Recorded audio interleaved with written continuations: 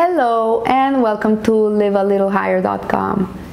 We continue learning Hodot HaLevavot, Duties of the Heart by Rabbi Bahia Ibn Pakuda. And he says that the Mishnah says, do not be like the servant who serves his master to gain a reward. Rather, be like the one who serves not to be rewarded. So this is not an easy task. Really, if you look at everything you do, you have an agenda behind it. Everybody does.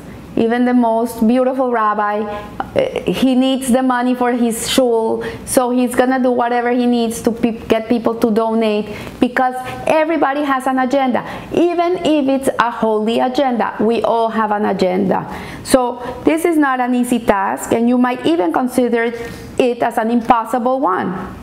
In the Shar that precedes Shar HaBitachon, Shar Avodat HaElokim, the gate of servitude, Rabbi Bahia says in his introduction that everything we do, even when we're fulfilling Hashem's mitzvot, is actually driven by self-interest, not selflessness.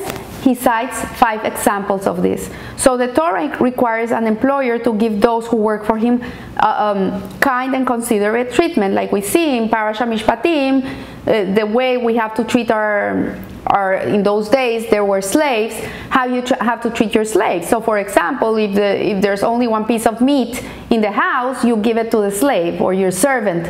Or if there's only one mattress for you and there's no more mattresses, you sleep in the floor and you give the mattress to your servant. So we see that the Torah has very considerate treatment towards our employees. Still, the person that keeps these mitzvahs, his true motivation in treating his workers well is to create a beautiful environment for them, that they should be content and they should work better for you. So the second example, he says there's a rich man's generosity to the poor people will be motivated by reward. His kindness will earn him in the Olam Haba. So, you know, Hashem tells us if we give tzedakah, we're promised the Olam Haba. So this person gives tzedakah because, yeah, it's a mitzvah, but there's a reward for it. Kindness and consideration towards friends or colleagues, this is the third one, is partly motivated by the need to attain a good reputation or to find opportunities to receive a payback at some future time. So you see, you're nice to people because yes, you want people to say that you're a nice person. For you, it's important to be part of your society. There's something behind.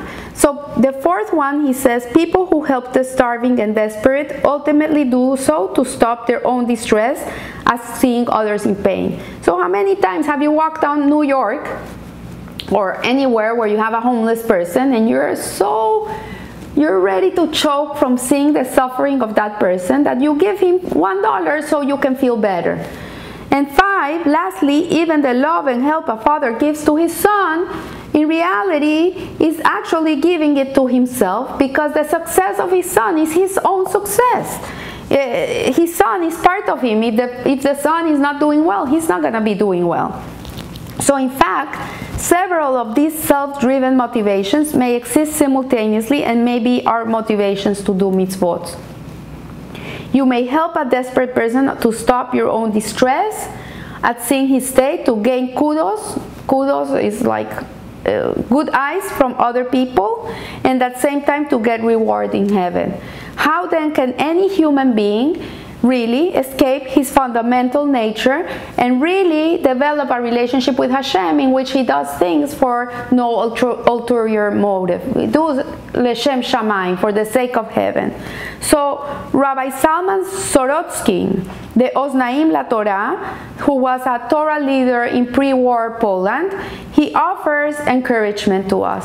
And he says that in Parashat Lech Lecha, we find that Abraham Avinu receives his first order from God, in which God tells him, Lech Lecha, leave your father's house behind, move to a new place I'm gonna show you, leave your place. And Hashem doesn't even tell him where he's taking him, and Hashem leaves the details of the destination very vague, And the rewards Abraham will get, by contrast, if he chooses to obey, Hashem is very precise in his rewards. He tells him exactly, crystal clear, what he's going to have. So Abraham and his wife Sarah were barren. They hadn't had a child yet. And Hashem promised him that when they will have a son from Klal Israel. And that's how the Jewish people will be established. He told him he would become hugely wealthy, and he told him that he was going to be blessed by other people, that he was going to be in very high esteem, he was going to be seen like a prince of the world, and that also he's going to be able to be a source of blessing to the world, and those who stand against him will be guaranteed to fall. So the Torah records that, unsurprisingly, Abraham obeyed. The Torah adds the words, Kasher diber alav Hashem. He obeyed as Hashem had commanded him to do. So the Oznaim La Torah, Rabbi Salman Sorotsky, says that despite the promises that Hashem made Abraham, that he promised him everything that he was going to give him, he knew what he was going to get. In reality, he fulfilled Hashem's will. Kasher diber alav Hashem. He did it solely because Hashem asked him to do it. This was his intention. He was not expecting anything. He knew he was going to get it, but he didn't do it because of that.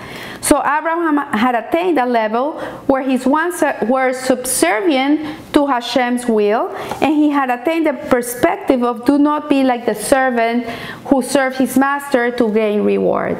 So because of this, we walk in his footsteps. We have ingrained in ourselves, we have this DNA of Abraham. We have this potential. We can achieve this within ourselves. And of course, you and I are not Sarah and Abraham. We're not in the level of these tzaddikim. Nevertheless, they're sages. They teach us that every Jew should constantly say, when will my actions reach the level of my father Abraham, Isaac, and Yaakov? We should always be aspiring to be able to achieve these levels. It seems then that even if we're not Abraham and Sarah, we can still act like them. We can emulate them. Even if we don't feel it, we can emulate them. So there is a well-known story told about the Vilna Gaon. This is a beautiful story. He once dispatched one of his Talmidim to get him an etrog for Sukkot, and he sent him to this town where they grew the most beautiful etrogim. And he said to him before he left, he said to him, no matter what it costs you, get me one of these etrogs. It doesn't matter how much. Don't come back with an empty hand. Bring me the etrog. So when he arrived in this town, it had happened that there was a plague that had afflicted the etrogs. They all were unusable. They were not kosher etrogs. They could not be used. There was only one etrog that had survived the plague. It was the owner's field, the owner of this field of etrogs, that was able to grab one of these etrogs before the plague hit his other etrogs, and he had saved that etrog, and he had it for himself. So when the Talmid came to him, he said, look, I only have one etrog, it's my etrog, and it's not for sale. So the Talmid said, look, I have a lot of money, this etrog is for the Vilna Gaon, and he told me to not leave this place without an etrog. So I have all this money, and I'm willing to give it all to you. So the man looked at him and says, no, not for $1 million. I would never sell this etrog. And then when the Talmidim was leaving, he said, you know, but I have an idea. I will sell it to you with the condition that all the mitzvot that go into this etrog by the Vilna Gaon are given to me, as if it's my merit. So the Talmidim was like, I don't know if I can do this. Like, he was thinking, like, I don't know if I can do this. But then he remembered that the Vilna Gaon said to him, don't live without one.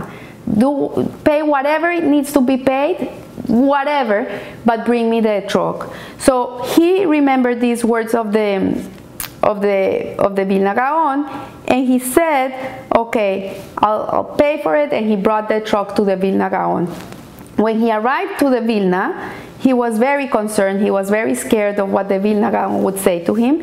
And he said to him, look, I'm so sorry. This is what happened, but I brought you the truck, but I promised this rich man, the owner of the orchard, that the mitzvahs that you're gonna fulfill with this truck will be in his merit.